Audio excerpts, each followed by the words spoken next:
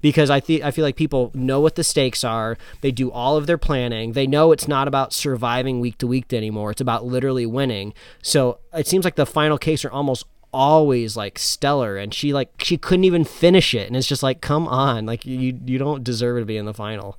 Yeah. Like, it's not a bird, it's not a plane, it's Superhero Slate. It's a modern podcast where we talk about everything that's great, like movies, TV, superheroes. It's Superhero Slate. Oh yeah. Hello, everyone, and welcome to Superhero Slate, the show where we run down the latest superhero entertainment news. we love TV, movies, and superheroes, so let's talk it all out. My name is Chris Dillard. And my name is Mike Royer. And this week, we watched Tenet. Oh, we did it. We did. We got a review episode up. We'll have spoiler-free thoughts in a few. The Mandalorian drops tons of new Star Wars info on us, Mike. It's an info dump. Yeah, the biggest of all time. Yeah, so be prepared for that. We get a look at Superman by Genndy Tartakovsky. Also known for the creator, I would say, of the visual aesthetic of the animated Clone Wars. I mean, it started in 2D, but Filoni definitely riffed on his designs for the 3D characters. So lots of stuff going on this week, Mike. Tons of great things. How was your Thanksgiving? We didn't get to really talk too much that day. You're busy spending with people, but full of delicious food. I employed a new strategy this year of, instead of spatchcocking the turkey like we usually do, which is kind of to speed up the cooking process, I went full hog, if you will, and I completely broke down the turkey like 3 days ahead of time. So I broke it down to its component parts. I had to watch like a YouTube video how to do it like 4 times in a row, because you have to like retain all the information, because like you can't be holding raw turkey covered hands and be hitting the space bar on your computer and over again to watch this video of how to break down a turkey. But I successfully did it, and I was able to take those parts, put them in Ziploc bags, get them brined. Then I had early access, like a pre-order to a video game, Chris. I had early access to the carcass, so I was able to roast it along with the neck, and I made my stock and my gravy. Man, I was like so prepped. I had everything done ahead of time. It was great. Turkey turned out great. I've been eating leftovers all weekend, and it's been a great time. So it's been a feast. It's been a feast in the Royer household, and it's been great. Oh, that's good. That's good. And you had people come over, but again, you took all the safety precautions. Oh, everyone had to have a clear test. To get an invite to this exclusive event, you not only had to have a negative COVID test, as you had to cross your heart and hope to die, for lack of a better term, that you quarantined after it too. So we were, I guess you can never be totally sure in life anymore, but we were 99.9% sure. The very, very small amount of people in our one-bedroom apartment were COVID free. And on top of that, we have like a really, really nice air purifier for our apartment that you really need in California, especially when there's lots of fires. So we had that out in the main area on high. We had windows open. So even if there was, even a little bit of COVID, hopefully the airflow helped everything. So we did everything that we could in our power, and it was a great time. It was nice to feel like a little bit of normalcy for the first time in a while. Combining that with watching Tenet, something brand new, action-packed that I hadn't seen before, making me feel like the normal world again. And then, sitting down and eating dinner with people was great, because outside of this weekend, there have not been new movies, and we have not been seeing people. So we weren't exactly out there advertising that we were having just a very few amount of people over, because you can't give people that idea. Not everybody was going to be as crazy particular as we were. Like leading up to the day, like we basically had the band hammer ready. Like if anybody was saying anything, if they felt anything, they were getting kicked out. People were already wishy-washy to begin with. So I'm glad to report that the day went off very, very well. Everyone's feeling very, very healthy here a few days later. I guess we're not technically out of the window of risk yet, but we are doing our best. So basically, the year 2020, when you have people over, you have to go out of your way to tell people how safe it was, and we were very, very safe. So that's how my Thanksgiving went, Chris. Your meticulous turkey video you sent showing your heating index connected to your turkey in the oven was very, very impressive. It was high tech in the kitchen, man. Yeah. I did the other thing. I showed you. Me and my wife stayed home. We didn't have anyone over. We didn't go anywhere. So we bought one of these small Butterball 3-pound breast, turkey breast. Threw it in the air fryer, threw a spick after I brined it overnight, and an hour later had a whole turkey. It was very delicious. Yeah, that's great, man. So I'd recommend it if you're looking for something. If you have a basket air or like the one that takes the rotisserie in it, I think I would recommend that wholeheartedly as well. Especially if you got like a couple people, you're not feeding an army or militia, if you will, for that regard. But that's going to lead us into our first topic. We are bringing you probably the biggest snack corner ever. So big, Mike has given it its own name. Yeah, it's called the Quarren Feast, Quarren Feast. Chris has given it its own time code in the podcast. So if you think it's crazy when we talk about snacks at the beginning of the podcast because you're here for superhero news, you can easily skip this one by checking the time codes. But as I told Chris a few minutes ago before we hit record, we've recorded 300 episodes before today. Those 300 episodes are for you. The 301st episode, I think it's okay to indulge a little bit into what we like to do, which talk about snacks at the top of the show. And I got a lot of snacks here. Let's get some tape on the microphone. I got some snacks here. Do you hear that? So, at ASMR deliciousness. So it's not just about talking about snacks. We're going to be eating some of these for the very first time for you guys. We've been saving these for several months. Mike sent me a care package. I sent him a care package this year. We are well indulged in all things, almost all things Kit Kat at this rate. Big Kit Kat fans between the two of us. I've got 5 in front of me, and I can't eat the 5th one yet. And that I got to give a shout out to listener of the show, friend of the show, Adam Nemec, who sent this. I believe he got it from Canada. He's on the Canadian border, but it's a Japanese Kit Kat that's like a creme brulee style. And I don't have a blowtorch. This thing sounds crazy. Yeah, he said we'd have to blowtorch this thing to get the full effect out of it. So I don't think we can do that live on the show, so you'll just have to wait for a review some other time. So I'll keep that one. But the other ones I got, so we have Mike. I sent Mike, without knowing this, we have matcha green tea Kit Kats. Mm-hmm. We have strawberry flavored Kit Kats. And then the 2 I have that Mike doesn't have because I just got them yesterday, I have dark, or it's not dark, it's just orange chocolate Kit Kats and chestnut Kit Kats, which feels very of the season. Yeah, and what I have that Chris doesn't have is I have a holdover here. Now, Chris has tried this one already, so it's not super exclusive for him. It's the Witch's Brew Kit Kat, which we tirelessly confirmed that this is indeed a flavor of Kit Kat. It's not just green colored. It has a marshmallow cream on the inside, which Kit Kats don't usually have. And then over here, this is exclusive that my wife and I ordered from Canada. I don't know if it came from Canada or just this kind of candy warehouse just has leftover ones, but these are, believe it or not, chocolate popcorn M&Ms. So I don't know. I believe maybe these came out earlier this year. They're about right now. They actually just came out with popcorn mini M&M minis too. Oh, maybe. It's hard to say because it's like there's a football M&M guy on the front of it. He's got like the whole black lines underneath his eyes, and he's holding an NFL. It's like NFL co-sponsored, so I don't know exactly when this is supposed to jive with. But I tried these already because I didn't know we were going to be trying these on the podcast. But I'm going to eat a couple of them anyway. Yeah. They're very crunchy. They kind of have that waferiness on the inside. And I will tell you, my wife did not care for them, but I have to say, I actually really do like them because they taste like the M&Ms. Like if you ever get popcorn at the movies and you throw your chocolate candy treat into the popcorn, you kind of get that buttery popcorn flavor on the candy when you eat it. And that's almost exactly what these taste like. It's kind of uncanny. I know a lot of people are turned off maybe by the popcorn Jelly Belly. You're not getting that kind of experience. This isn't like a weird, like, savory, buttery candy that you're coming across. This really just tastes like M&Ms that were dumped in along with your movie theater popcorn.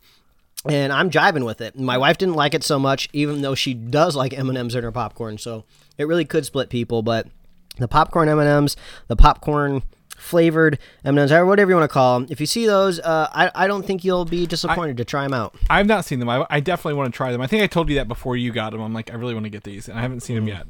But I'm going to take your chocolate popcorn M&Ms and raise you white chocolate peppermint M&Ms here. It's got a red M&M with a Santa hat on it. And Mike knows me. What I called myself earlier, the white chocolate Casanova, the lover of white chocolate. So these are just red and white M&Ms. But when you take them out, you can smell like that mint, kind of like an Andes mint, right? I love how I can hear you sniffing them over there. Oh yeah. So we got these new mics for a reason. So I'm gonna pop a couple of these in because I mean, it's not like a normal M&M, right? It's got that white chocolate, that hardness to it, but it's also got like that very peculiar pepper. It's a strong peppermint, like when you get a candy cane. Yeah. So while you're chewing on these, do these have like a core, or are these more like the classic M&Ms that's like solid chocolate all the way through? It is a core of the peppermint chocolate mixture. Oh, so it's like, is it like a creamy mixture on the inside? Yes, it is. Oh, okay. So this might be more comparable to kind of like those fudgy brownie M&Ms, or like the caramel M&Ms that have like a core of moltenness on the inside. Have you had the candy cane Hershey Kisses before? Yes, I have had those. That is what the inside of these is pretty much. Oh, okay. Without the crunchy texture to it. Gotcha. Because it's white chocolate on the outside, the inside's a soft Hershey Kiss texture of that candy cane Hershey Kiss and the candy cane thing. So if you're looking for something Holly, again, I was like, I'm going to take these to work and put them in a bowl for people. I'm like, no. Grab your hands out of my bowl. I don't want that. I'm just going to keep them at home. So yeah, I was able to try a peppermint milkshake over the weekend, and I would highly recommend those as well. I would say it's almost like a cousin to the Shamrock Shake. I looked it up. Chris and I looked it up before the podcast started. The Shamrock Shake is just like a generic mint extract, so it's not peppermint. So you're getting a totally different mint experience over there with the peppermint shake. Yeah, we love our candy here. So let's go ahead. I'm going to go ahead and I'm going to say let's go for the matcha green tea ones first, Mike. Matcha green tea. All right, we got a Kit Kat. So we're going to do these at the same time. So you've had these before. This is not your first time. Yeah, this is going to be a nightmare for people like me who hate hearing chewing on podcasts. So if you're like me, I totally apologize. I'm going to try to chew further away from the mic. Yeah, skip ahead if you want, but I've got mine are kind of a little bit melted here together. But they still look good. I'm chewing right now, if you can't tell. I was like, man, something smells leafy, grassy in here. It's the green tea. Yeah, and like I said, I've had these before. Definitely not disappointed eating them again. This is the perfect type of candy for your very stickler friends that don't like sweets. Like this one is borderline almost not sweet enough, which is like the perfect range for some people out there. Personally, I would like maybe a little bit more sweetness in it, but like I said, if you got that friend or buddy out there, it's like, oh, I don't like sweets, and they're insufferable and you can't stand them because you love candy, and they're like, they never eat it. They actually might like this one. I'm a big green tea drinker. One of my favorite Starbucks drinks is a non-fat green tea latte, if you will. Because it is sweet, but it's not like, I don't feel like, when you eat like a Skittle or like something with strong sugar to it, right? It's a subtle sweetness that comes from that green tea. And I can see there are people who absolutely loathe green tea and will not like the earthy tones that this puts off. But I think you combine that green tea texture and that chocolate with the crunch of the wafer really gives it more life than you think it would here. Yeah, this isn't a very highly processed matcha. You do kind of get those granules throughout the chocolate. So yeah, you got to be a matcha person at the front, I think, for this one. Yeah, I agree with that. So that's definitely a recommend if you find it. Yeah, I really want to go back in time here just about a month, and I want to try this Witch's Brew real quick. Yeah, sorry, I forgot about that one. No, that's totally fine because I've had this green tea one before. So okay, Witch's Brew. I'm surprised. This is one that you sent me, and I'm surprised it's not melted. It's like a fully formed Kit Kat, so that's great. Oh, I like this one. This one kind of reminds me a little bit of that birthday Kit Kat that you can get here in the United States. That was, I believe, out during the summer months. It has, I kind of can vibe. Yeah, I'm actually surprised that I can discern marshmallow, right? Because marshmallow is a very mellow flavor, but I'm actually totally getting it out of this Kit Kat. Yeah, it's very, very marshmallow. Like, it's stronger than you think it would, and that's great. But it's not like overpowering it either. It's going to be so hard to record this podcast when we start talking about the news because I have all this unopened candy in front of me, that I haven't eaten all of it yet, and I'm just going to be staring at it the whole time, just wanting to crave it. But yeah, that one's great. I would be happy to see Witch's Brew come back next year. Yeah, it's definitely a surprise. I got that in my candy bowl at work because they got them, and I'm like, I don't really want to buy a whole bag. So I stole one for me and one for Mike out of there. Yeah. So another one we have together is the strawberry. Ooh, another yeah. Japanese one. So let's open these up here. Yeah, I have to say, like, these Japanese Kit Kats, they're like a big deal, especially if you're in the United States, because these things are hella expensive. Like, you can sometimes find like these really big boxes that give you these different flavors. The most recent one that was advertised to me on Instagram is like $70 just for, I think, maybe 16 flavors. So I mean, like, the fact that you sent this to me is just very, very, very, very helpful. Well, I appreciate it. I appreciate you, Mike. I want you to try something because we talk about snacks all the time. We never eat them, but I'll tell you, opening this, I get that strong smell of Nesquik strawberry powder, like it's nobody's business. Just opening it, and it's like melted in my fingers here. So I want to bite into it. Well, this one has this one's much tarter in the middle than I thought it was. It kind of has like a tart center. Oh. Because the only comparison I could levy against this is the strawberry Pocky, which is a little bit easier to obtain in the United States because Pocky's a little bit more of less of a novelty over here stateside now, and they have a strawberry one. But that's that's more of a smoother strawberry. This one has like a tart core in the middle of it. Yeah, it's something in that wafer. It's like a sour strawberry, if you will. Yeah. Kind of gives it a zing. I didn't expect that. Yeah, I don't know if it's my favorite of the three, but I definitely don't hate it. There's a time for it, and it's not all the time. That kind of idea makes me excited to try other fruit flavors in the same vein. Like, I'd love to try a blueberry like that, maybe even like a blackberry. A nice raspberry would be. Ooh, yeah. I love that tart center, man. Okay. Yeah, that's great. That's great. Right.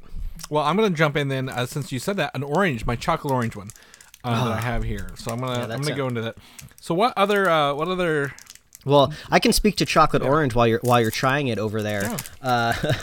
A funny story of my wife one year for Christmas was trying to fill out my stocking, and she knew I had a strong opinion about those chocolate oranges that you can buy here stateside. It's like it's not a literal orange. It's like a chocolate orange. It's shaped like an orange, and it's flavored with I'm guessing like orange extract. And then the commercial, you like crack it against the the table, and all the slices come apart.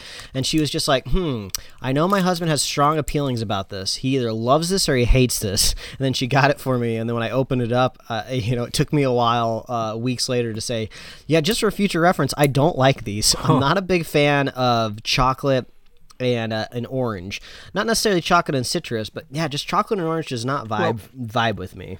As I wrap this one up here, it's probably the thickest of all these I've eaten so far. It is heavily chocolate.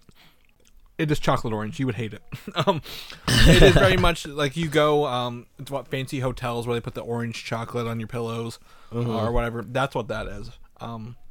Yeah, I don't know. Maybe the wafer experience would make me enjoy it a little bit more. But I don't know. I'm not a huge fan of that one. I don't like chocolate straight up to begin with. So everyone's like, "Well, why are you doing these?" Well, these aren't normal chocolates. These are different flavors. But that is some heavy chocolate. I'm gonna have to have a drink. This is the posterity we do for Snack Corner. The next kind of American Kit Kat duo that's coming out right now is the mocha coffee flavored one. Yep. And I don't like coffee. I never drink it. But I'm gonna try it anyway for the posterity of being a snack completionist.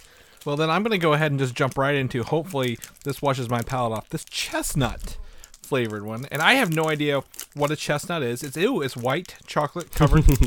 Joe? I feel like I've eaten a chestnut before, maybe in like a bowl of mixed nuts, but I don't think I could point it out to you. For some reason, I'm imagining maybe like a macadamia nut texture, possibly, but I couldn't pick out the flavor. That just kind of tastes like a nut.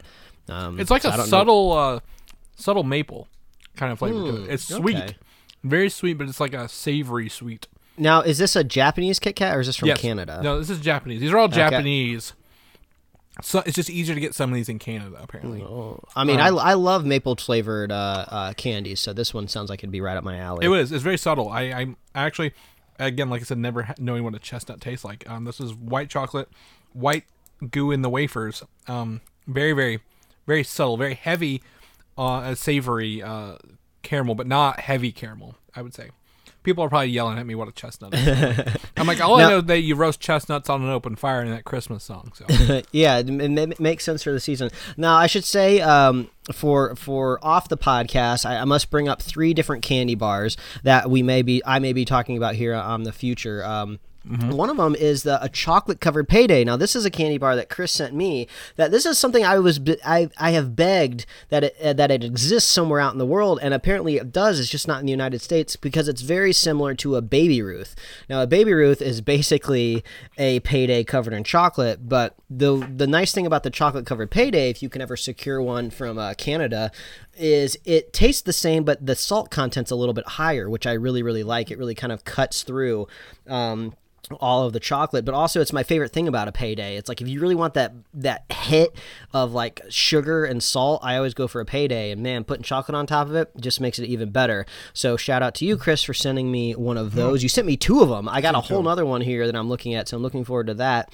But then also, if you're a Canadian listener, I don't know if these are Canadian necessarily. These actually might be from the UK. You know, if you're listening out there, let me know. I ordered 2 Lion bars. Now, they look like they're normal candy bar shape, but I believe they have wafers on the inside. And since we just did a whole 10 minutes talking about wafer Kit Kats, I'm looking forward to trying those. But this is a big candy bar. This is something I want to sit down and enjoy. I'm not going to do it on the podcast. So, maybe tune in next week or the next time we do a snack corner, and we'll talk about all of these different candy bars again. But oh man, Chris is great. My mouth is literally watering, the back of the jowls when you just want to eat more. It's it's juicing right now. Well, I feel like that's TMI for the podcast, but I just want to eat more candy. I've got one more thing here, the surprise, the dark horse here that I didn't expect to get. Salted caramel Oreos. Oh, straight out of Japan. They come in little packs here. There's 2 packs in here of multiple things. So actually, it's like can you hear it? The paper packs. It's not a regular Oreo package. If I can get it now, open. now the if these could possibly dethrone the gingerbread Oreos, they will not. That would be impressive. We talked about those last time we talked about snacks. Those Oreos are next level. I feel like these might be a bit of a letdown. Just because I feel like the more basic flavors you go with Oreo, the more disappointed you get. It smells strong. It smells strong. I don't. It's know a very if that's crisp wafer. I'll tell you that right now. This is a strong Oreo, but the chocolate's overwhelming it. If you're a fan of chocolate, you might and caramel, you might like it. But I'm not a straight fan of this. Why does Japan get all the good flavors? I feel like we just need to be a little bit more picky over here in the United States. Demand more flavors in our candies and snacks, because it's not fair that Japan, this island country with much less people, get all of these other options that we don't get. Yeah, probably because people wouldn't buy them here, or we, people might buy too many of them. But Oreos okay. If you like chocolate and caramel, I think it'd be fine, but it's not for me. I'm not the audience's cookies after, but I'm glad I got to try it here on the show with you guys. Well, I mean, it wouldn't be a true corn feast in the sake of Superhero Slate if we didn't have a little bit of news to go along with the snacks, which this is just becoming a whole nother podcast at this point in time, but I don't care. This is a 301st episode. We get to talk about this for a little bit longer. That's right. We're going to talk about it, but I was able to discover 3D Doritos are coming back to America in January. Huge. In 2 flavors, you get chili cheese nacho or spicy ranch. Now, if you don't remember the 3D Dorito, it's like a puffed. I believe it's possibly a puffed corn, because I'm sure they kind of stuck with the corn DNA of the Dorito. But it's puffed. It's exactly what it sounds like. You can find other kind of puffed snacks in the grocery aisle right now, but these are like puffed little triangles. So I don't even know what new math they had to invent to create an inflated triangle, or what exactly is going on here. What original philosopher drew out this on a scroll of canvas? But I remember them back in the day. They had a very distinct flavor because I believe the recipe kind of overall of the base Dorito kind of changes the experience, and you get a totally different texture because there's so much more air involved. And then I think there's a proprietary flavoring going over the Doritos. I don't think they're just taking the straight up dust that goes on the flat Doritos and putting them on the 3D one. I think they're inventing brand new tweaks to those flavors. I could be wrong, but spicy ranch and chili cheese nacho sounds sublime to me, and I think these are dropping January. Yeah. 18th. So if you're not here for the superhero news anymore and you're totally on board for the snacks, you got to make sure you're subscribed, because I'm sure we'll be talking about these as soon as we can get them. You know what January 18th is close to, right? The Super Bowl. Oh, yeah, I guess that's getting a little close to it. And if they have that this year, who knows? Yeah, that's true. I don't want to put the cart before the horse, but that's like a week, 2 weeks before the Super Bowl, which, that's where I think chili cheese nacho will really strike me as that. Yeah. But it's not just, again, notice it's not nacho cheese, it's not Cooler Ranch. This is spicy ranch and chili cheese nacho. But they're very much an updated, modern looking bag compared to their previous incarnations. I am excited to try them again. You people probably think we're just complete fat asses out there these candies. We don't indulge all the time. We sample these because we like them, and then we share the news. We're foodies at heart, right?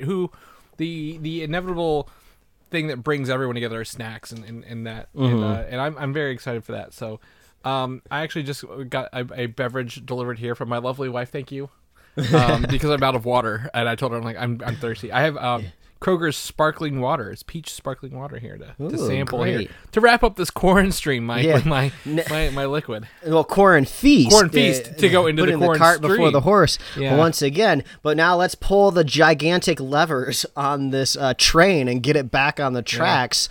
Tune back in about a half hour later, back to your normally scheduled superhero slate, where we can finally talk about the corn stream. What have we been watching before we finally get into the third part of the show, which is the meat of the show, the news.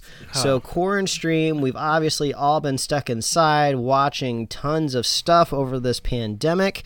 And Chris, it's a holiday season. Yes. Lots of different holidays the past couple weeks. Man, we're talking Halloween movies. You got some fall Thanksgiving movies. We finally breached the threshold into Christmas movies.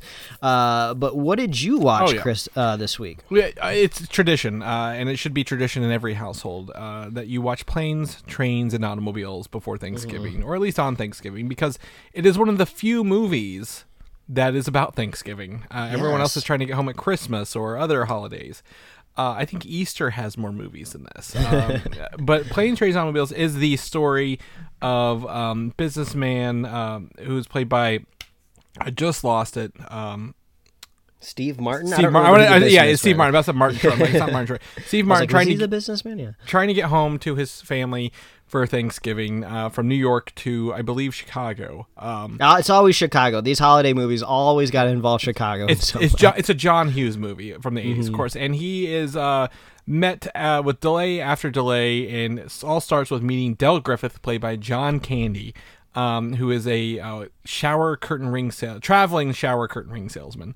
And he is just a clueless guy who has a good heart but is dumb as a box of rocks. And the journey across this, they go from trying to fly with delays to taking a train, to taking buses and cars till they finally get home.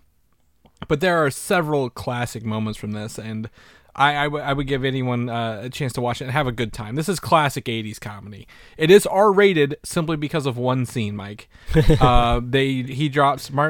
Martin drops a ton of F-bombs after he does not get his rental car. Oh, that's right. Yeah, to the lady.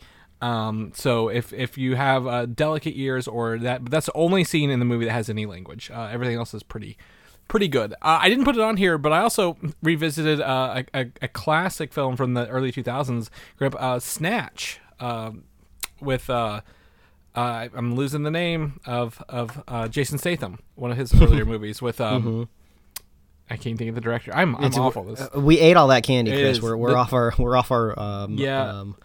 exactly right. We can't. But yeah. But either way, I watched Snatch this week, and I always love that because there's always like, you like Dags, Dags. He's like, oh, dogs. Yeah, I like dogs. I like Caravans too, but it's a fun British movie, one of those heist movies where all the plot points come together. Guy Ritchie, that's who directed it.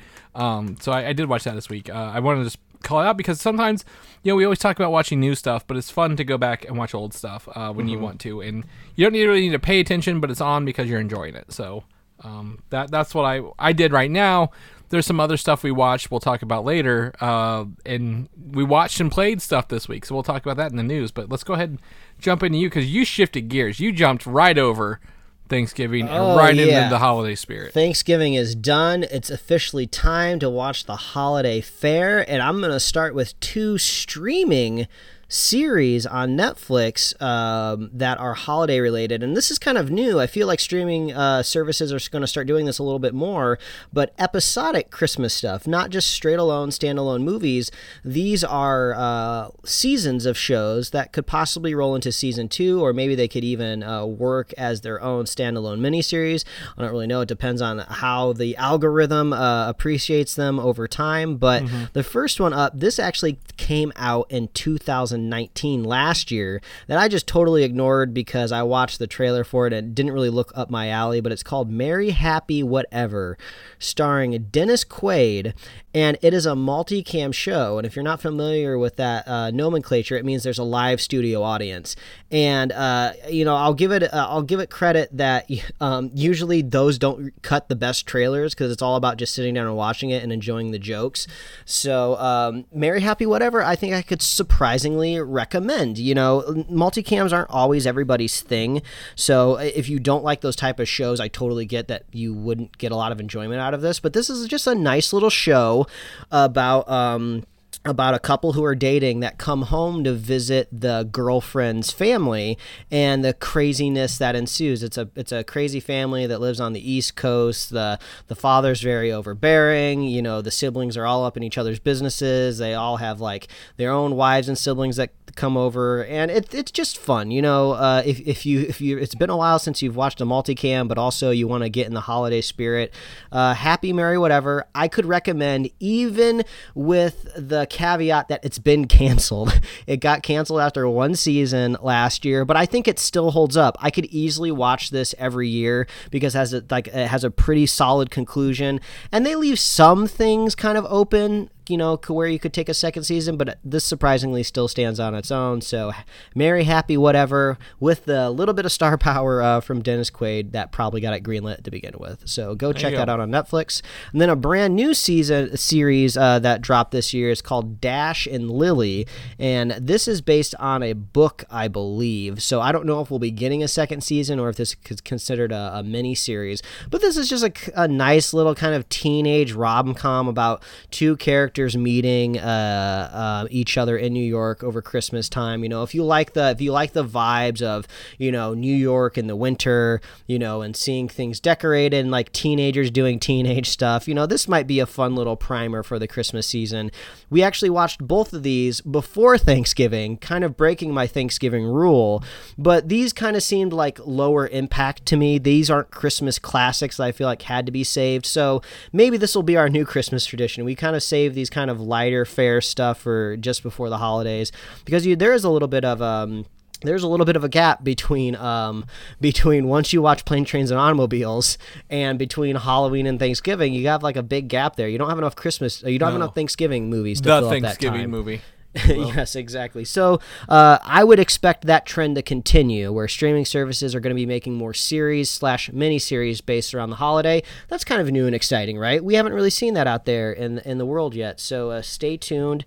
Expect to see more. So to stay with the Netflix camp, a surprising movie that I talked about, I believe, last year on the podcast that came out in 2018, but it took me a year to watch it, was The Christmas Chronicles, starring Kurt Russell, who, as we know, is Ego from Guardians of the Galaxy Volume 2, and many other things, but if we had to tie it into the podcast, that's how.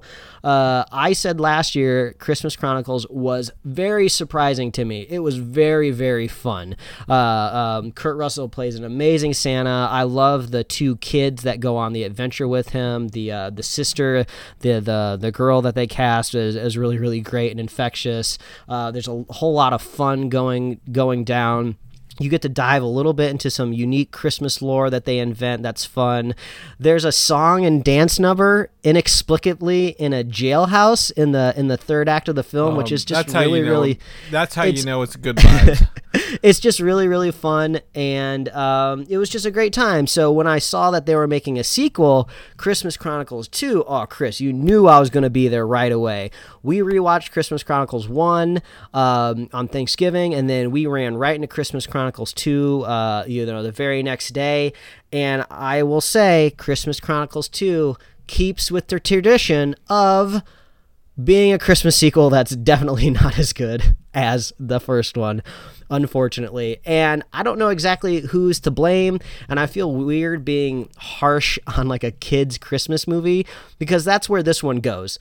The first Christmas Chronicles is very much like an all for the family movie. Everybody can have a good time. Everybody loves Kurt Russell. The kids will have a good time seeing Santa Claus doing magic stuff. There's reindeer flying. It's just a fun, good time. The second one really feels like Tim Allen's The Santa Claus 2. There's so much North Pole. There's so much new lore that's just like there's like gadgets and gizmos. There's like a villain, which just seems odd for a Santa Claus movie. And I just didn't like it. It wasn't very fun. They added a new kid to the cast who I enjoyed. His character was kind of fun, but unfortunately, I wish, Chris, I could be recommending Christmas Chronicles 2, but I don't think we're going to be going back and watching this one every year. But there's a really good chance that you might have a kid at the perfect age for the sequel, and they might say they love the sequel better than the first one just because of all the new North Pole lore, I guess, if you're really looking for that. Oh yeah, so, I need my Santa Claus connected universe to really. But I can connect the second one really strongly to the podcast because Fire Fist from Deadpool 2, also the young kid from Hunt for the Wilder People, is Bear Schnickel, I think is what he's called. If you remember that episode of The Office where Dwight is running around as Bear Schnickel, I think is what he calls himself. That kid ends up playing that character in this movie. So if you want to be a completionist of that kid's career, you're going to have to watch this film. But also, Christopher Columbus took the reins of this film for the sequel, which I think actually whisper might be the downfall of it, because Christopher Columbus only produced the first movie. A totally different person directed the first movie.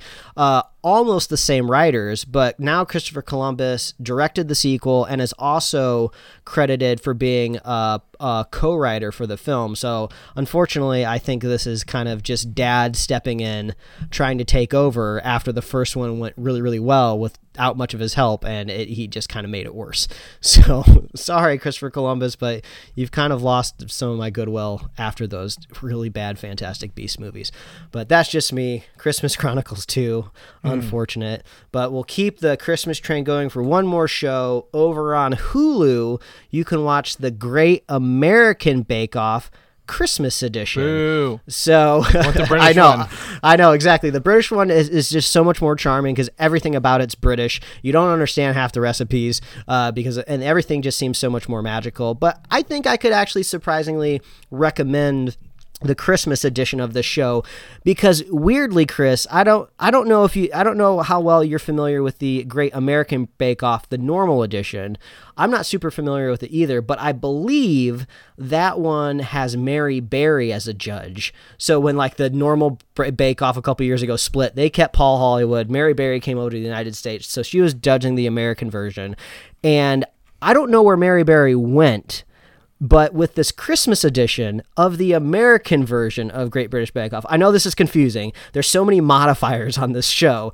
They are actually back in the UK, and Paul Hollywood is a judge. It's so confusing. I can't explain it. So they're just like, okay, let's do an American version of the Great British Bake Off, right? Okay, but it's not going to be in America. We're going to put it at the tent that's in England, and then we're going to bring back Paul Hollywood, because I'm sure the only reason he agreed to do it is because he didn't have to take a plane and fly over to America.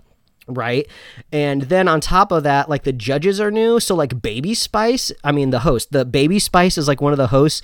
And this other football player who has like the nickname Spice is the host, and I think that's supposed to vibe with like the spice of Christmas or whatever. And then there's like an American judge that I've seen on the Food Network before. So this is just my long-winded way of saying the Great American Bake Off Christmas Edition is a lot closer to the Great British Bake Off than you think it's going to be. Right. So if you're trying to get a little bit more Bake Off, if you're a completionist, and after the finale aired on Netflix for the mainline show on Friday, you can get more Paul Hollywood and more of the UK tent with American contestants on Hulu. There's 2 seasons, and just to make things even more complicated, Chris, which I'm sure they don't need to be, the episodes, I believe, aired back to back. So when you open them up, you're just like, oh, that's weird. There's only 4 episodes, but the episodes are like an hour and a half long. It's so weird. Yeah. I don't know how to explain it. They're just back to back. It's so strange, but if you can get through all of that nonsense, you can sit down and you can just kind of watch some fun Bake Off. So I've watched all these. You're preaching to the choir, actually.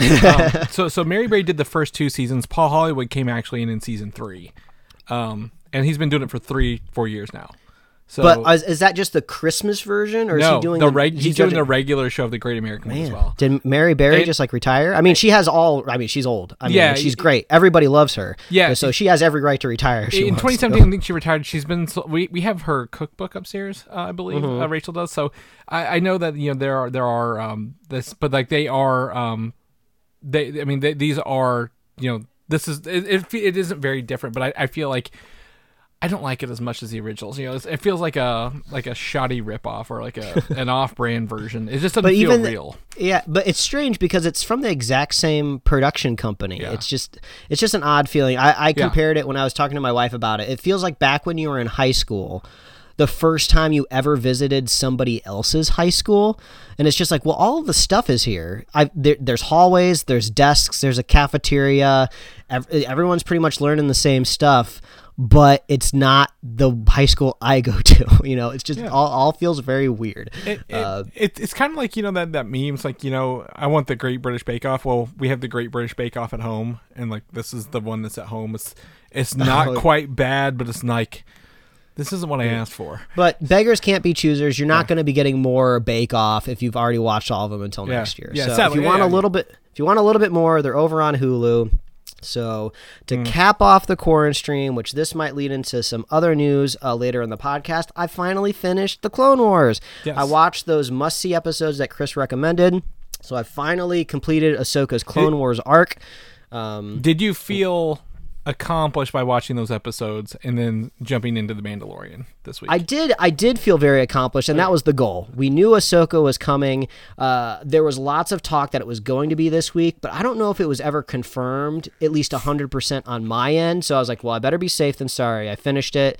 And then right after I finished it, since it deals a lot with Order 66 there at the very end, I went and I rolled right into Revenge of the Sith, which is a shock. It's like getting whiplash because the animated TV show moves the camera so much more. There's so much more depth to Anakin and all the other characters. And then going into George Lucas's live action version, it's just like, it's so jarring. It's like the camera's on a tripod the entire time. Nothing's ever moving. Everybody's talking like nobody cares about anything that's happening. And it's just bizarre. The characters feel so flat in the movies compared to the dynamicness they had in those shows. Oh, yeah. I mean, like, through the Clone Wars, they're just trying to figure out who is this evil Sith Lord that they've been battling. Who's been controlling these droids? Who have they been fighting across the galaxy all this time? And then in Revenge of the Sith, Anakin finally tells Mace Windu, oh my God, the Chancellor.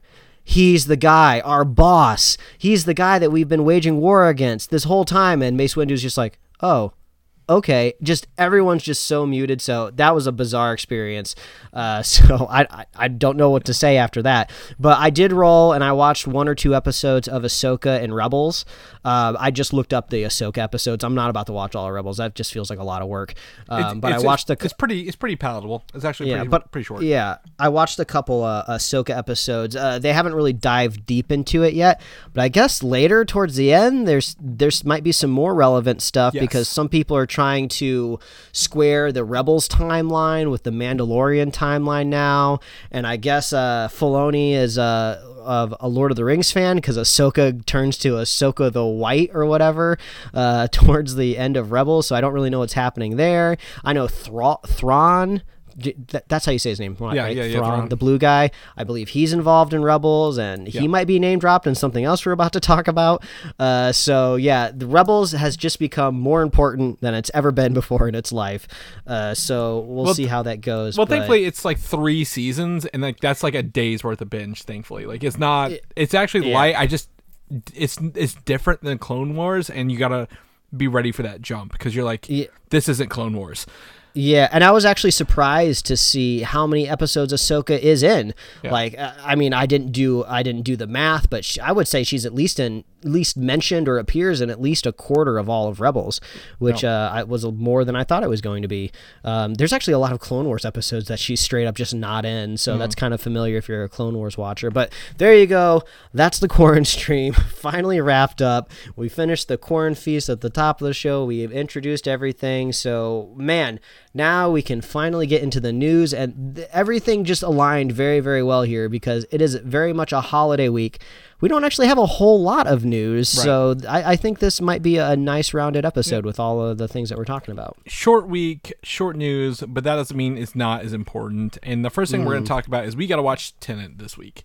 And we did do a review episode, so you can catch it if you have watched it while it was in theaters, or if you're going to watch it digital coming up, catch it later. It's a whole separate episode. We're not going to tell you anything about it here, but we'll just give you some impressions, what we got out of it, and our initial reactions. And I'm just going to kind of jump into it because we have like a hour-long version over there that we talked about it.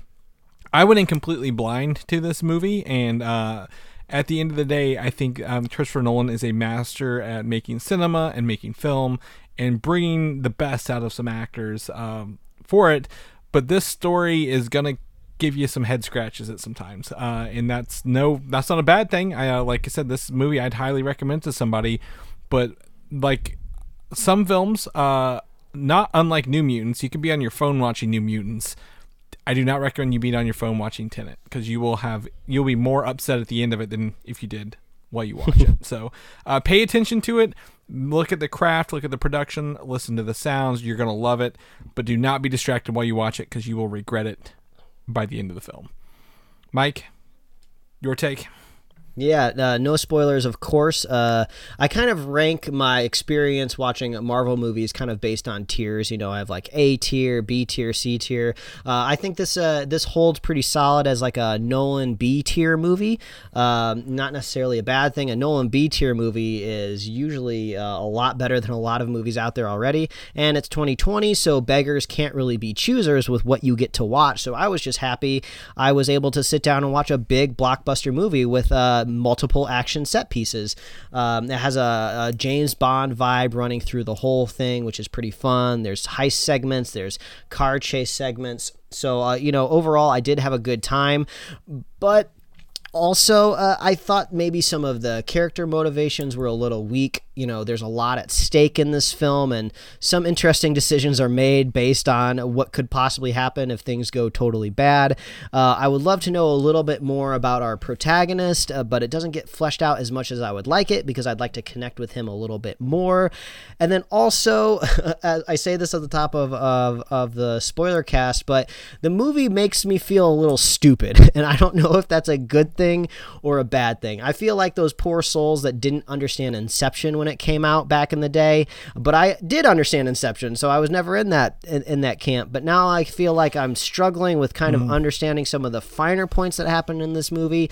But I don't think that's necessarily on me. I think this one might be a little over complex, and I think that's kind of detrimental to the overall story of the film. But Nolan has a very, very hot fan base out there that I'm sure has delved into this movie left and right. I'm actually looking forward to watching some like explainers up on YouTube that maybe can flesh out the story a little bit more for me. There's a bit of a MacGuffin, much like some superhero movies do in this film that I wished was a little bit stronger. But some of the filmmaking is pretty cool. You can definitely tell there's craft all over this film that I can appreciate, but I'm glad I didn't risk my life to go see the movie. That's a whole nother story of Tenet, was its release. But also, I think I would have gotten a little bit more out of this film if I was able to see it in the theater, which is a little unfortunate. But this film begs you to watch it twice, so I'm sure it will be re-released in theaters at some point in time, and I think I'd be happy to go see it again to get the theater-going experience. But yeah, that's Tenet. I think I could recommend it, but maybe not the best movie he's ever made. Yeah, I mean, there will be, like I said, I think there will be fans of this, there will be fans of the other ones, but everyone's not wrong. It's still a good movie. It's just, you're gonna be like, well, maybe don't look too closely. Don't just look at the big picture. You'll be fine. You'll be fine that way. So you can also head over, listen to our review if you want to listen to the full breakdown with spoilers and stuff like that.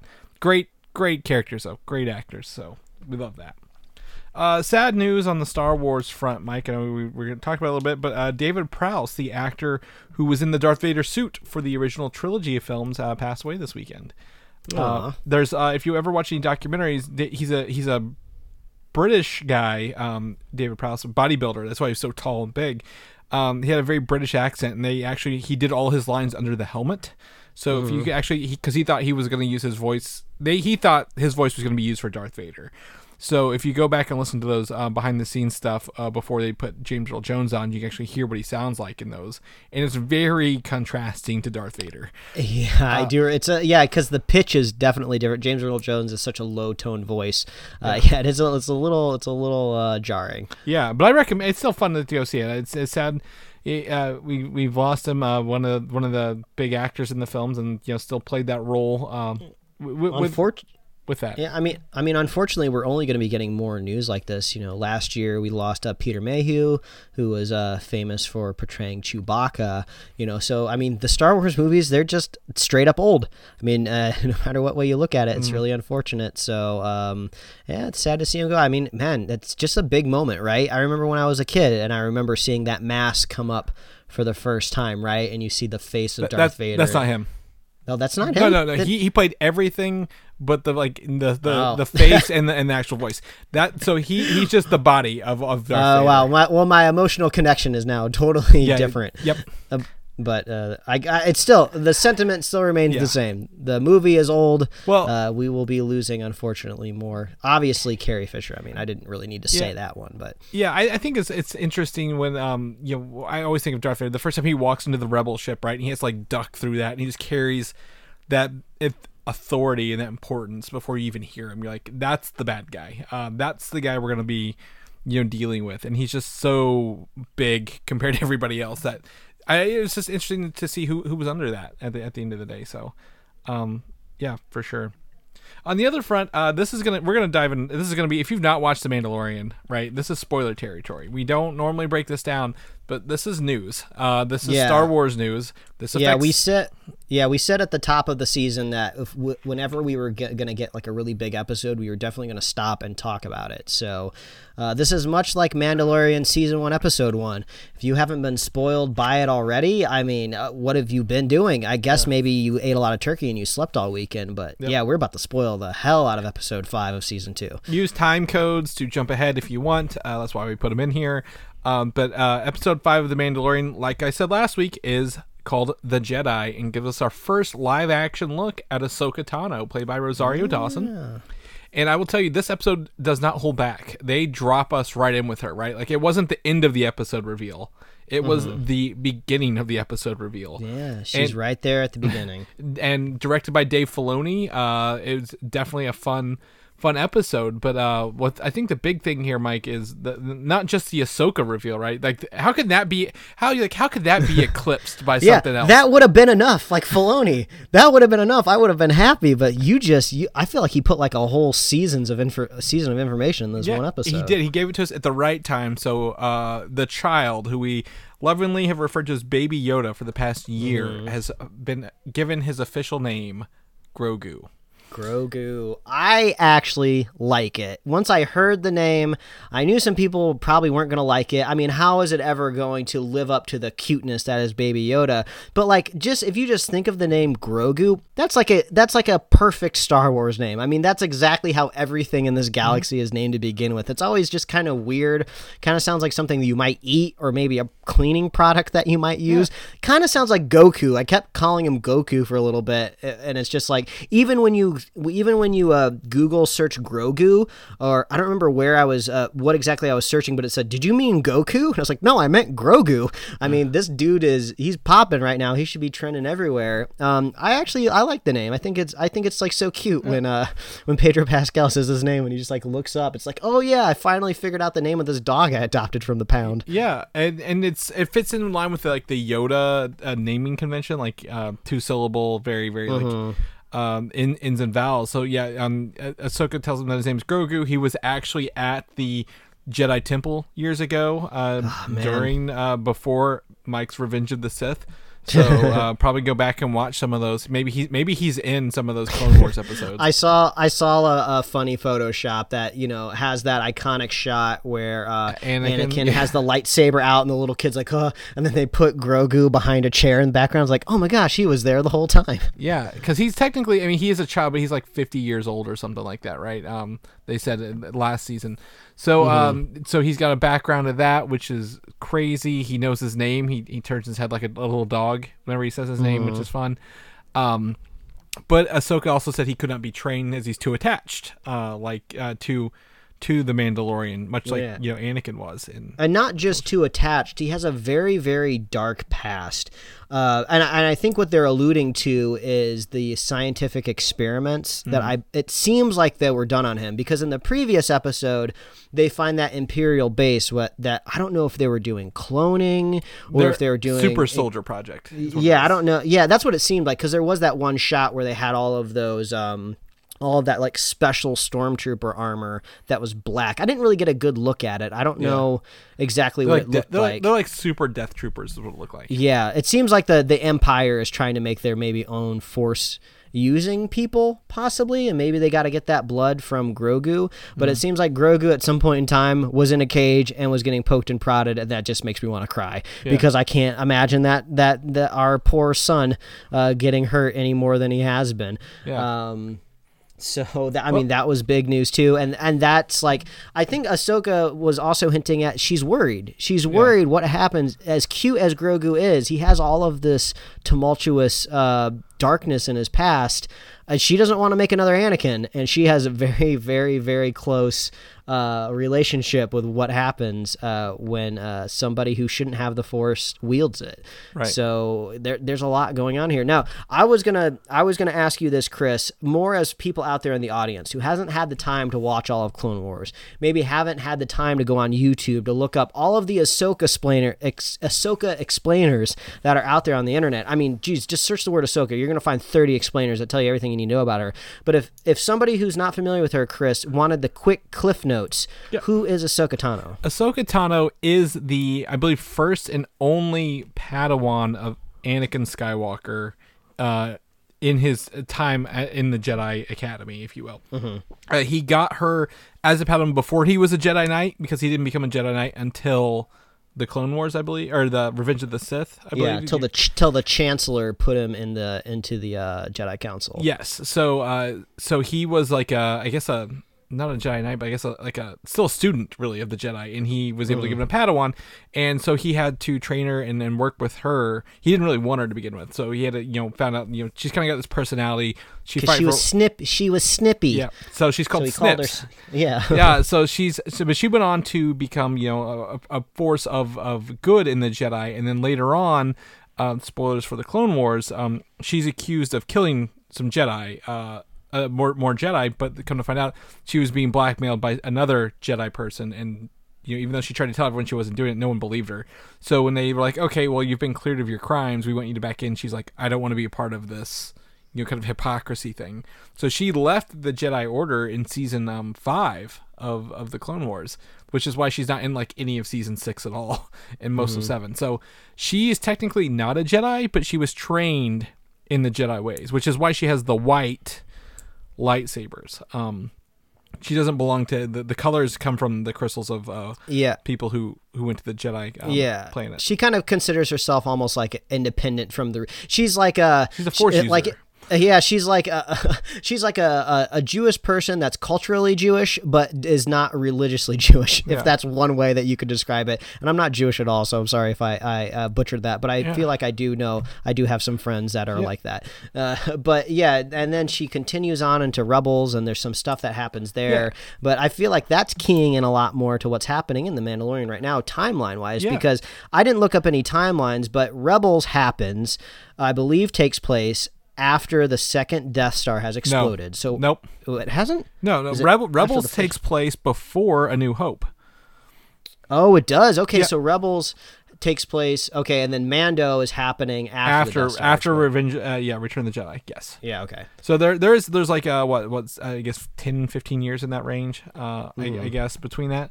Because Rebels, Ahsoka is essentially an underground resistance person at that point, and she is fighting essentially her nemesis is Grand Admiral Thrawn, who used to be a legacy character who is now brought into canon as this military strategist who they use him in Rebels as an actor or as a character. So they name drop him literally at the end of this episode as well, showing that he is back in the picture because he was sent to the Outer Realm at the end of that. No one knew where he was, so apparently he's made his way back into the Star Wars universe after like 15 years or so. And it really it makes you wonder what happened, because if he's like this big Imperial baddie, he obviously does not pop up in the new trilogy at all. Mm-hmm. He doesn't seem to reconnect with the Emperor in any way that we can see. So at some point during The Mandalorian, are we going to see Thrawn? Is he going to be dethroned? Is Ahsoka going to be the one that attacks him? Is there going to be an Ahsoka spinoff that one, possibly? Yes, that's the question. Like, we have Bo-Katan and Ahsoka Tano now, right? Who are both in the Clone Wars and I believe Rebels. I think Sabine Wren is in Rebels more, so we might see her. But like, could that be a spinoff where they go fight this offshoot of the Empire who's trying to rebuild it after the Emperor's quote unquote been killed? Yeah, I mean, it's a big casting, right? We've known this ahead of time that Rosario Dawson was going to be Ahsoka Tano, and that's a pretty big pull. I mean, she's definitely got the nerd cred out there, for being in Daredevil. She's been in a lot of indie stuff like Clerks, and she's been in other mainstream stuff, so she's a known commodity. So I think they did an amazing job casting her. She looks just like Ahsoka. I had mixed feelings on the headpiece that they gave her. I think it was a smart idea to go practical for the most part for it, but I feel like the creases and kind of her head tentacle had me mix both ways, because in the Clone Wars animated show, I mean, there is a crease there, right? This is like a type of flesh or material, almost, I don't know, like it's part of the body, really. Yeah, I keep thinking like maybe like elephant trunk or something like that. Like there would be folds and creases in it, right? Because that's just how skin and flesh works. But I felt like I was seeing more of the material and not so much of the flesh in the headpiece. So that was a little distracting for me, but everything outside of that, was great. Lightsabers look good. I love the light they gave off.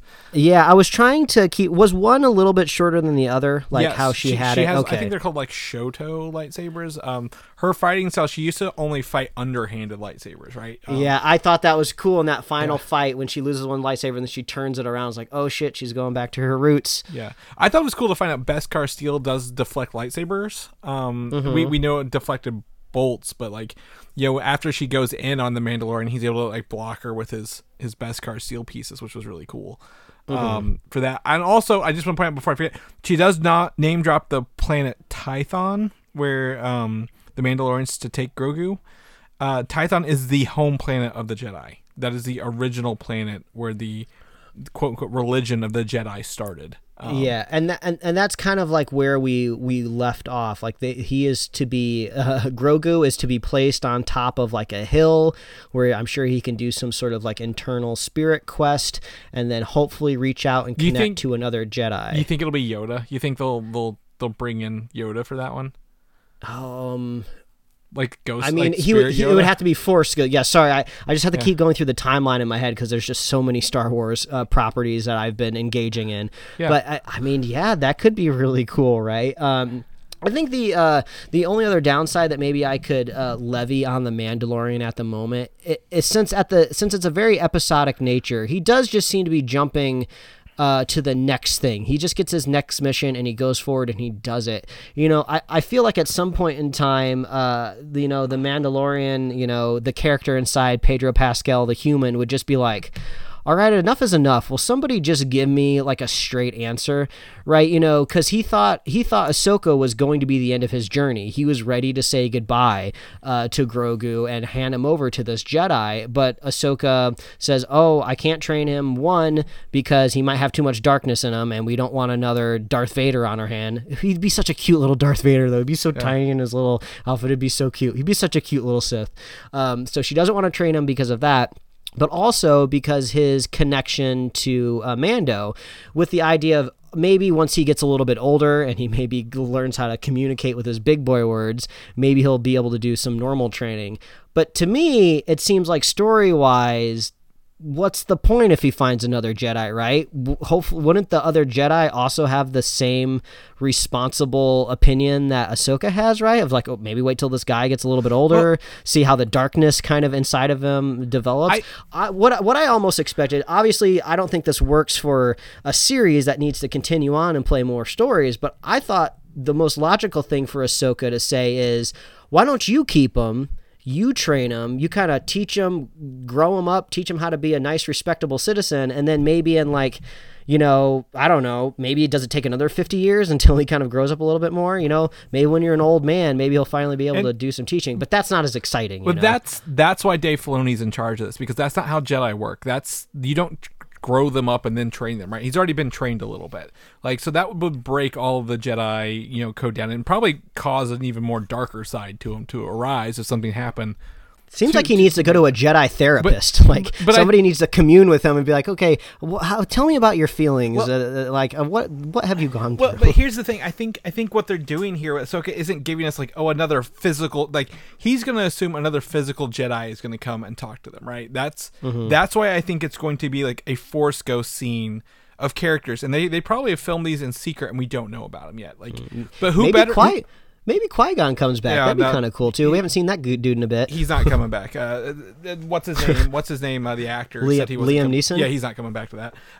But like, who better to tell this species, Grogu, of his species and his background and his heritage than like a Force Ghost Yoda, voiced by who voices Yoda? Whatever his name is.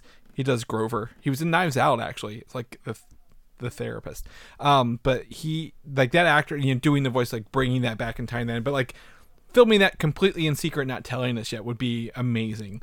I mean, that would be a big. I feel like that would be so big you'd need to save it for the season finale. Yeah. Oh, I mean, we also thought this would be as well. Like, they just keep bringing these in. I think there's going to be some reveal that we just don't know yet. But also at the same time, we also got to think, you know, the Moff Gideon is the villain, and you know they're still running from him. Yeah, so. And they have a secret tracker on his on the ship right now, so they know exactly where he is. Now, I would think almost where the story might go is somebody is going to tell Mando after maybe communicating with Grogu, or you know, something along those lines of just like, this little guy needs closure. He's got to get over his dark past before he can move on to be a Jedi Master. So you're going to need to help him get closure. So you're going to need to find the people that experimented on him. You're going to need to shut this down. You know, maybe super soldiers exist already. Maybe there's some out there and they have a little bit of Grogu in them and he feels like split, he feels fractured. You need to go and you need to remedy this so he can feel like whole again, and then he can move on with his life. So that's my guess of where the story might be going, but I never expected all this shit to happen in episode 5. So I mean, I like that I'm watching something that I can't guess what's going to happen. And it ties it into all the other Filoni stuff very easily. It didn't feel forced. It was an information dump, but it felt natural. And Dave Filoni, again, like I said, should be the herald of Star Wars going forward. Like he is it. He is doing everything right.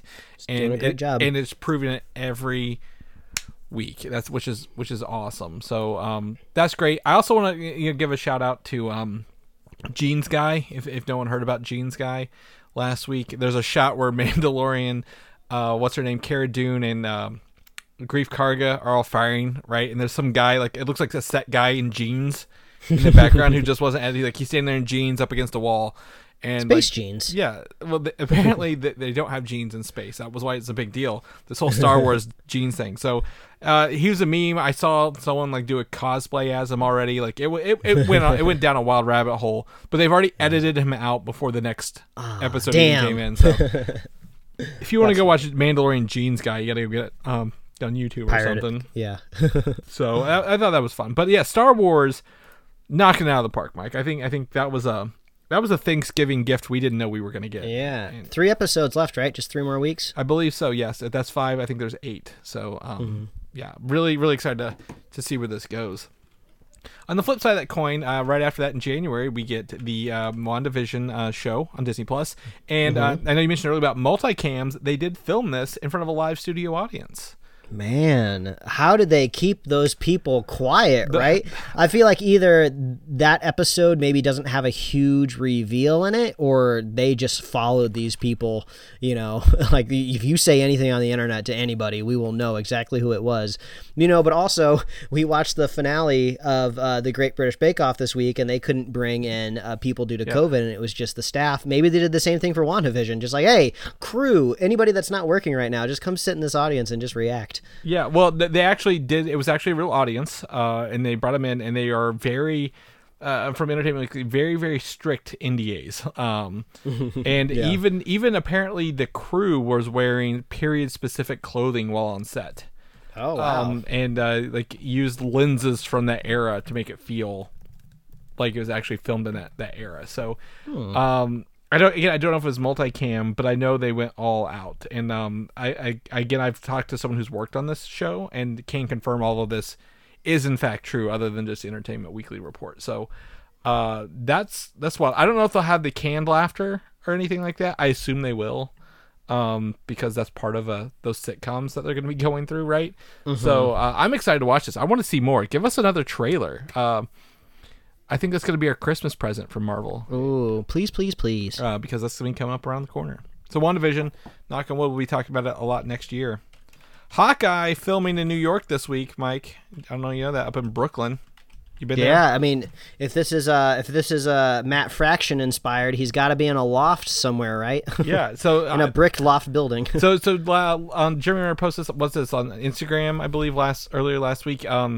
In his Hawkeye makeup with his broken nose and bandages, and this is fully right out of Matt Fraction's My Life as a Weapon run. I mean, yeah, just look at that little kind of square bandage right over his eye. I mean, like that little bandage is drawn all over the character's face, all over the Matt Fraction run. Yeah, and I believe he doesn't look like he has his mohawk as much. Maybe a little bit of a remnant, but I don't know. Maybe this takes place right after the unsnapping, if you will. Yeah, so, maybe. I'm excited for this. I think if they can pull off the humor and personality they got in that, this could be a really good show. Yeah, it seems like his character is going to be ready for retirement, right? I mean, how many times could this guy possibly risk his life and then lose his family and have his family come back? I think it's time for him to retire, stay at the farm, look after my family, no more of this craziness. I feel like it's going to be one of those endings where, like, he appears to be dead and then they just faked his death so he can go live with his family, kind of thing. Yeah, maybe. So they can bring him back if they want to. Nick Fury he's like, I want the Nick Fury package. Disappear me, please. Yeah. Send me to space. Which the Nick Fury show, I hope we have more news on that next week. I've been hearing some stuff in the background. New Mutants is topping the video on demand charts this week. It's been the number one movie people purchased the past week. So I mean, we didn't necessarily crap all over the movie, but this is probably the only top of the charts that this movie's ever going to get. So lack of choice may be part of it. Jiu-Jitsu's on that list, but it's like 8th on that list. I forgot to tell you last week.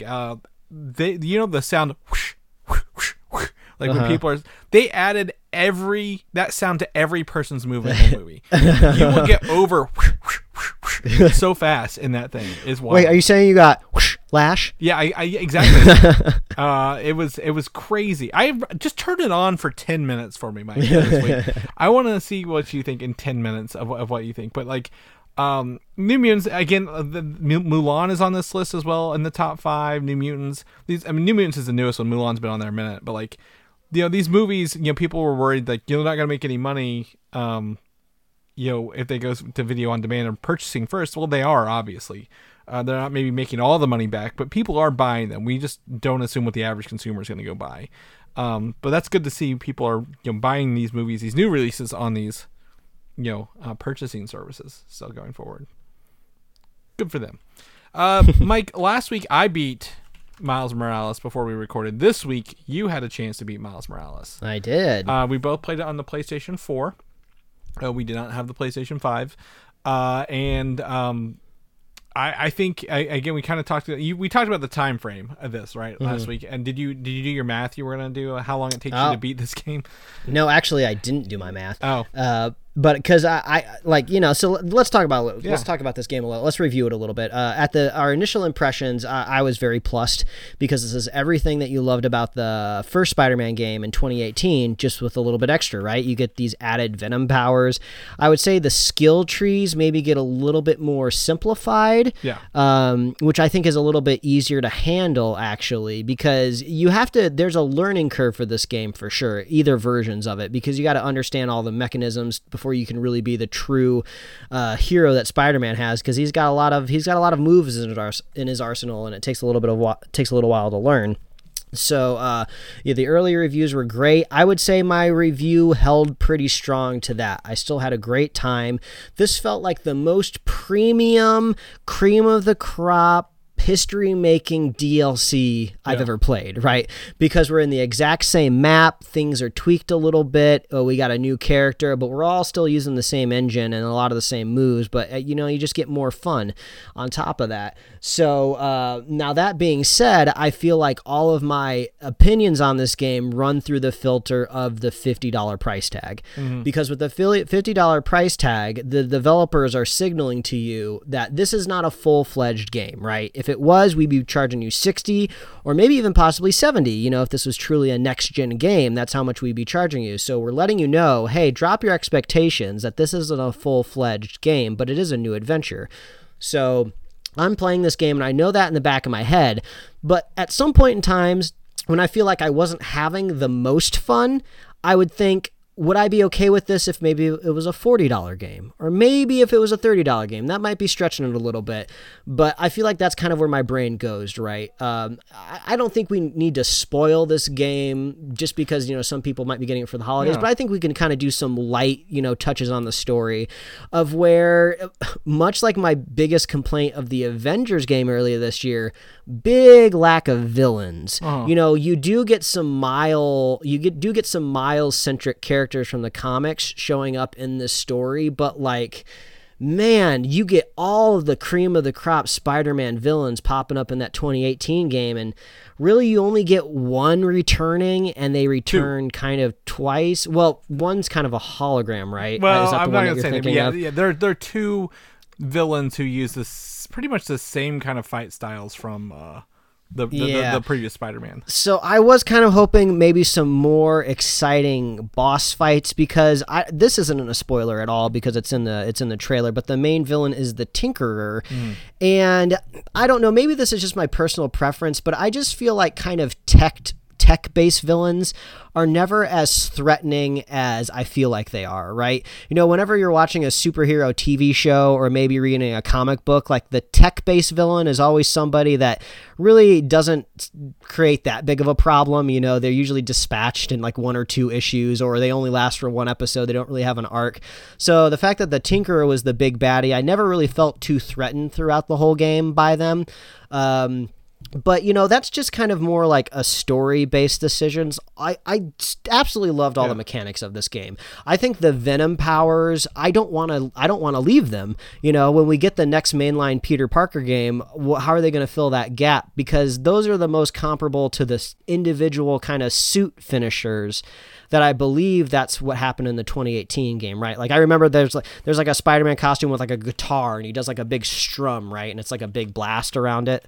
Yeah. I think that's kind of what the Venom Blast are replacing in this game. But I remember those not being super effective, and I think I opted for the ability of just doing 2 finishers in a row, just to negate all of the suit effects, because I was like, well, they don't really do that much. So I love the Venom-based skill tree. I love all those skills. And plus, you get camo. You get to go invisible, which they do a good job balancing the game, because I feel like that almost would make the game too easy if you could do that in the first game. But they do a really good job balancing. So overall, super great. I had a fun time playing the game, but I know some people were maybe a little bit more disappointed than me, and I think honestly that just comes down to the price point. How cheap does this game have to be to justify maybe the lack of some features?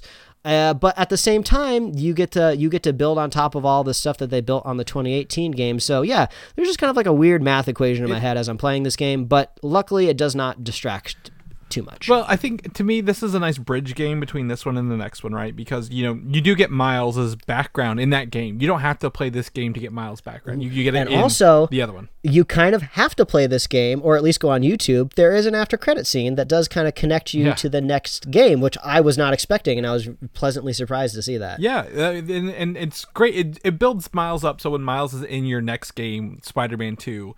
As we talked about, like what we would like to see is a 2-player game, right? Where you get to play one person's Peter, one person's Miles, and you're so syncing it fun. up. Or going across. Imagine going across the whole city to defuse 2 bombs or whatever the missions are. But this character builds him up as his own. I think he has his own unique swinging style. You get to I think flying through the city with him feels different than Peter. Easily said. I like some of his suits. I think his suits got a little more love because Spider-Man has a history of suits. Miles doesn't, so they were able to make some really cool ones off the fly. I really enjoyed the characters. The biggest thing is, and this isn't a spoiler either, like they use, instead of Peter Parker swinging around trying to find crime in the city, they use the crime app in this one, which is a feature that Genki makes. Yeah, which is cool because then you can go do those crimes to get those trophies or points that you need, rather than trying to figure out, hey, where do I find these? Like, I just got to swing around for 15 minutes. And I really think this, no spoilers, the story has a lot of heart. A lot of heart. Oh, yeah, for sure. It's very, very touching. I did the math, actually, so for you. Thank you. You're welcome. So Miles takes about 12 hours to complete, if you kind of go through it at normal pace. Regular Spider-Man takes about 20 hours to complete. Okay. Which would make it a less game. But I'm going to go ahead and dump on the DLC for Spider-Man. That's like $25 normally. Is the same length. It's about 12 hours as this. So really, it should have probably been in that 40 range to show the lengthwise. But at the same time, it did feel like a new town. It felt like good. It didn't really change a whole lot about the map, really. It's just the snow effects and stuff like that. Yeah, I suppose, if you want to argue that extra $10, you could say goes to the creation of Miles himself, right? Because if you're using all the same mechanics to make all of these new different adventures and stuff like that, they could say like, hey, do you want a $40 game where you play Peter again? Or would you throw in an extra $10 and get a whole new voice cast? You get a whole new, a whole new character, story, new cinematics. Like some of the cinematics were beautiful. Like I have to say, we both played this on the PS4. I played mine on the PS4 Slim, and that's not saying that there's less hardware, but that's definitely not the PS4 Pro. The one that can crank out a little bit more. And I know you had some glitching issues with mine, with yours. I ran into a couple missed frames at the very, very end. There's like a segment where there's like some snow falling, and I just don't think I don't think the PlayStation could handle just like all of the bits flying through the air. But beyond that, just those couple times, things ran totally smoothly for me, and the game just looked beautiful. So I have to say the developers did a pretty good job. You had a different experience, of course, but on my end, it felt like things went pretty smoothly. Oh, I mean, I don't know if I told you, I bought the PlayStation 5 version of this game, which comes with the PlayStation 4 version. And I bought the technically it was like $70 because I got the one that comes with the Spider-Man remastered. So whenever I do upgrade to a PlayStation 5 in like whether that's 4 years or 5 years, I'll have those games at my disposal already to go back to, which is cool. I think it's a great game. I think it's fun. I mean, the city does feel different. You go around doing a lot of different stuff. It opens up a little slower, I think, or slower than the Spider-Man does. Because, like I said, I beat the Spider-Man the day before it came out. Yeah, I mean, this could be due to the fact that the game is a little bit shorter, but some of the things I hated the most about the 2018 Spider-Man game was the stealth Mary Jane missions. Those were just kind of pointless, so I'm glad we don't have those in here. But also, I didn't really like all of the hacking things that you could do as Peter. You could go back to Doc Ock's lab and you could open up the computer and do little computer puzzles. Yeah. It's just I don't need to do that as Spider-Man. I want to be out there swinging and punching. Don't put me in a lab. You got to be Peter Parker to be Spider-Man, though. That's his story. That was his story. In that, I think it fit that story. Yeah, I just didn't like that. I just didn't like that you were required to do that to unlock things. Yeah. You needed to get I don't remember what those are called, activity points or whatever in that game. It's fine if you need to uncover some sort of file that Doc Ock has hidden to move the story forward, but don't make me do a load screen to go into his lab to do a thing just to get a point and go through another load screen to get back on. So I'm just glad that stuff wasn't in this game. You didn't play any of the slapstick challenges or whatever her name was, did you? I don't. Yeah, think so. you should have done those in Miles. There's are not Miles in Spider-Man 2018. There's a lot more things to hate in that game than what you just pointed out. Okay. Let me tell you that right now. But I think also the difficulty in Miles was harder, and I don't know if that's because he's a newer Spider-Man and you're not hitting as hard, or they really reeled back some of it. But I felt that I was challenged at times when I normally wouldn't be as a more seasoned Spider-Man. I do feel like I was more motivated to go stealth. Yeah. Because when some of these underground characters are introduced that have shields, or some of them have the whip sword or whatever, I really avoided those people. I was no, those dudes are gonna F me up, and I'm gonna have to use all of my venom to heal myself, and I've already died 3 times. So I do kind of like how the difficulty ramped up. You play it differently than you play 2018, wholeheartedly. Yeah, because the other one I would go brute force, hands down brute force. This one, not so much. Those sniper bullets got the best of me several times. Yeah, you can't just crash into a fortress and just be hey, I'm here, I'm gonna punch you. Yeah, I have 8 gadgets to choose from, and now he's I have 4. I will tell you, I forgot to upgrade the trip mine because I forget you have to buy the first upgrade. You don't already own it.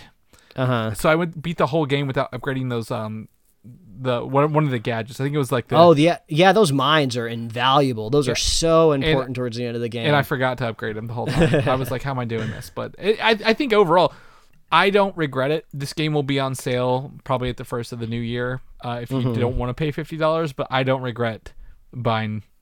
Oh yeah, no, I had a great time. You'd have to be a real stickler, I think, to not get enjoyment out of this game if you liked the 2018 game. Yeah. Yeah, I agree. Did you were you able to do all the side missions and the? No, I haven't. Once I completed the game, watched the credits, and the game rolled back to me on top of a building, I haven't had a chance to go get the cat in the backpack and do some of that extra fun stuff. So looking forward to that. The Bodega cat's Mike's favorite suit, and he hasn't got to do it yet.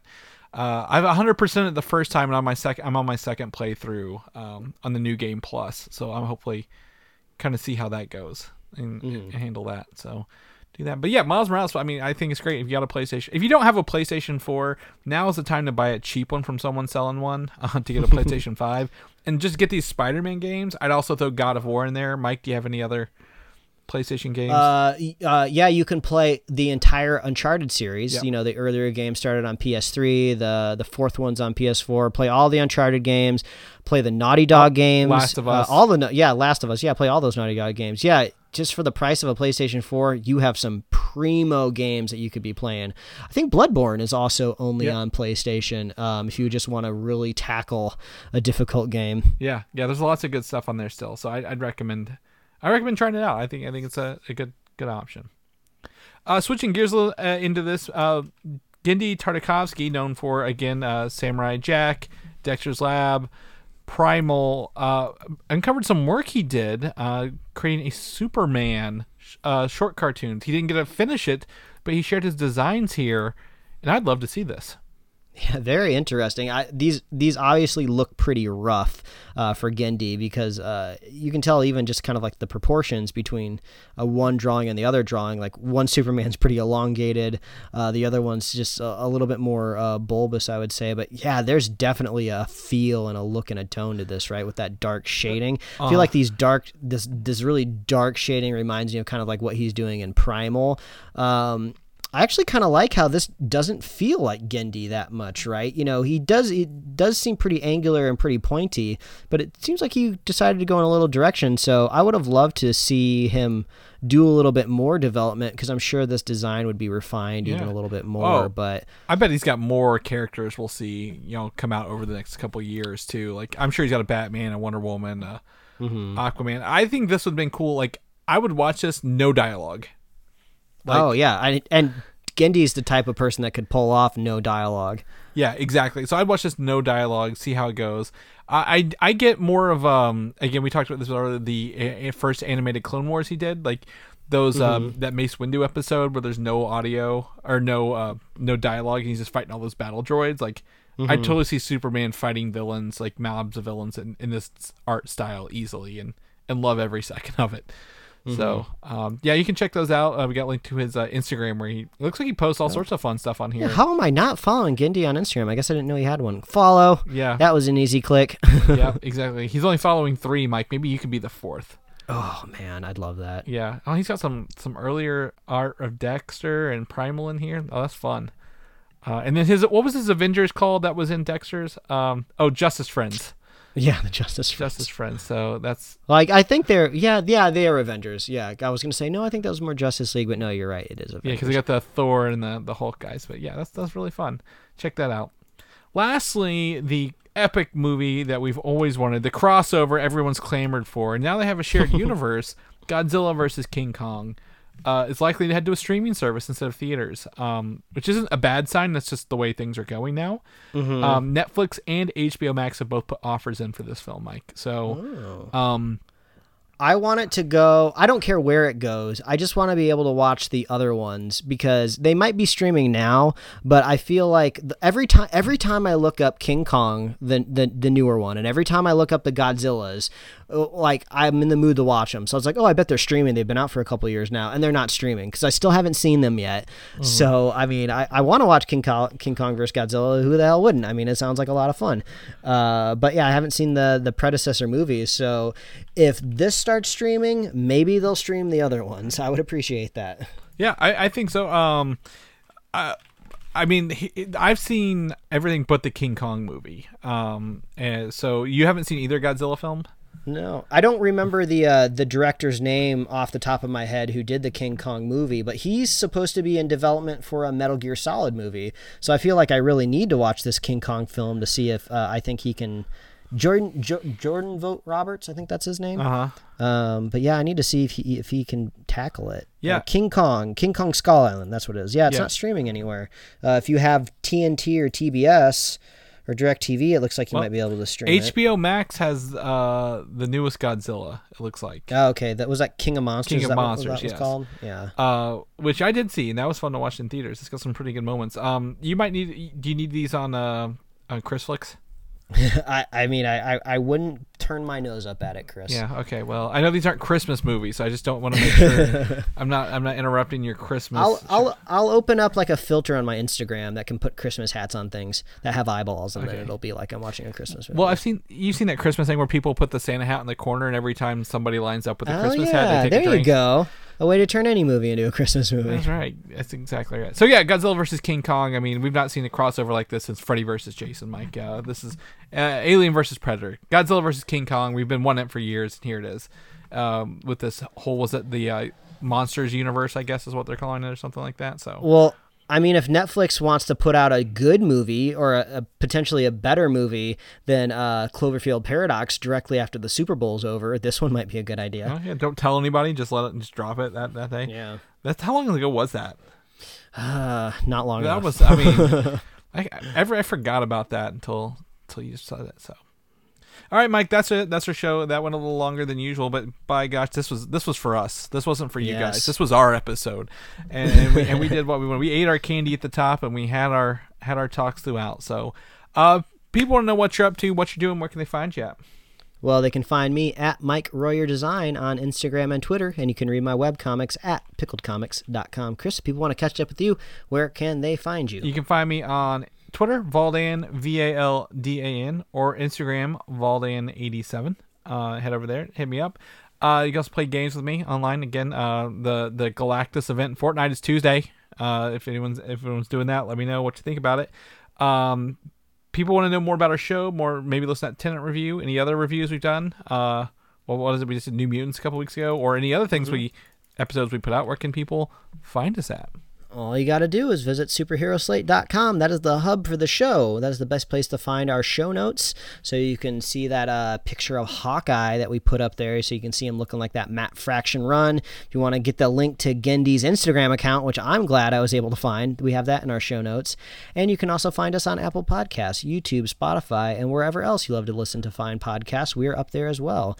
Please like us on Facebook, follow us on Twitter and the Gram, and you can get swag at superheroslate.com/store. We love hearing from you. Please reach out if you've seen Tenet. We want to know what your review is. What did you think of that 5th episode of Mandalorian? We had a great time. Are you really confused on who the hell Ahsoka is? Do you need to know what Clone Wars episodes to watch? Chris has that information for you. He will give you the best Ahsoka episodes to watch, and you can just like speed run your way to catch up with everybody else.